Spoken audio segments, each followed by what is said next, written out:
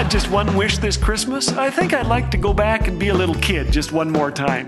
I'd like to go back to about 1968 or so when all the grade oneers were handed a card and they had to spell out Bethlehem Star. It was beautiful. They started well, but the last 4 kids got mixed up and it spelled Bethlehem Rats. Thanks for joining us today. You're listening to Laugh Again with Phil Callaway.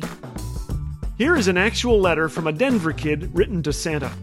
I want a camera, a remote control car, a BB gun, some firecrackers, and most of all, an Xbox. If you don't get it, you'll be sorry.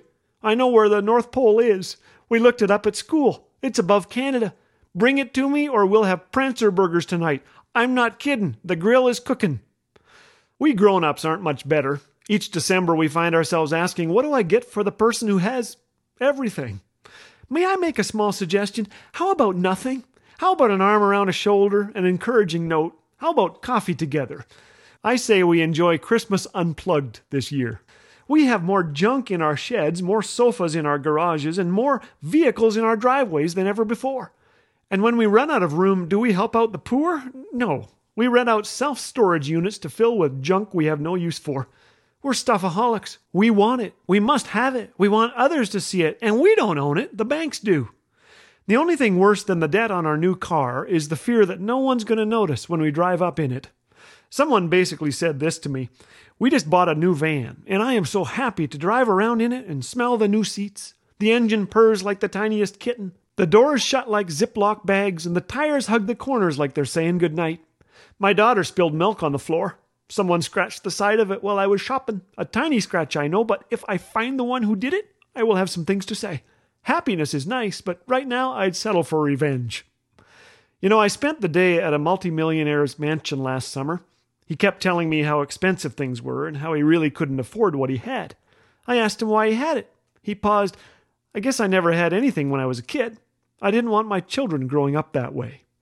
Sometimes I meet incredible people that God has entrusted lots of money to, but you rarely meet a wealthy man who says he has enough. Have you seen the advertisements? You poor thing. You don't drive a blue Mercedes like this one. You do not lounge around in the silk pajamas like the couples in this catalog. You don't eat bronze chicken in a perfect kitchen with perfect lighting and perfect children who laugh at all your jokes while the Labrador Retriever lies at your feet flealess and grinning. How do you live with yourself? What the images really sell us is discontent. Contrast such a message with the life of Jesus. You know how full of love and kindness our Lord Jesus Christ was, wrote Paul in 2 Corinthians 8:9. Though he was very rich, yet for your sakes he became poor, so that by his poverty he could make you rich. In Romans 12, Paul paints a beautiful picture of this rich community of people living in simplicity. They are hospitable, giving freely to meet each other's needs. They celebrate with those who celebrate and grieve when others grieve. They share, they serve, they trust.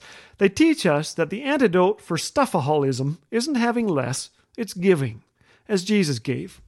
When we pass on our hard-earned stuff to someone who needs it more than we do, when we share our wealth, people become more important than things do. God is honored, and here's the thing, we experience freedom and real joy. Our wealth doesn't own us because it ceases to define us. I hope you're generous this Christmas. I hope you give something away even today. You'll have so much fun doing this that you'll begin to make a habit of it. And then you'll shock people. You'll liberate yourself. And you'll discover that one of the greatest secrets to bringing joy to your life is to bring it to others.